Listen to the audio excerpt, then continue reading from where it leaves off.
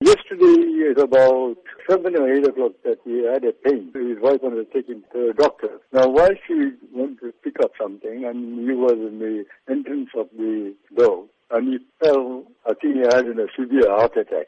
He passed away. How are the rest of your family coping at this stage? So, he was my eldest son and he was 51 years old.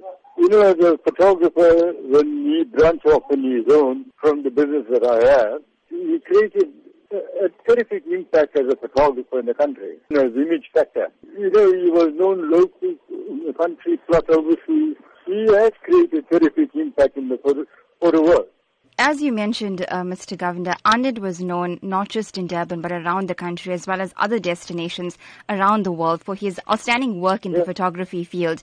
He specifically specialized in wedding photography and that of photography with regards to graduations. Talk to us about the legacy you think he'll leave behind, especially for young aspiring photographers. Now, he was specializing in weddings and graduation. You know, that was his line. He did a lot of commercial work also. He has created a terrific impact in photography in this country. The reason is because he is training from his father, who is another household name in the country. You know, he created the impact. I mean, it's very hard for people that who are going to start as novice, you know, to catch up way that he created.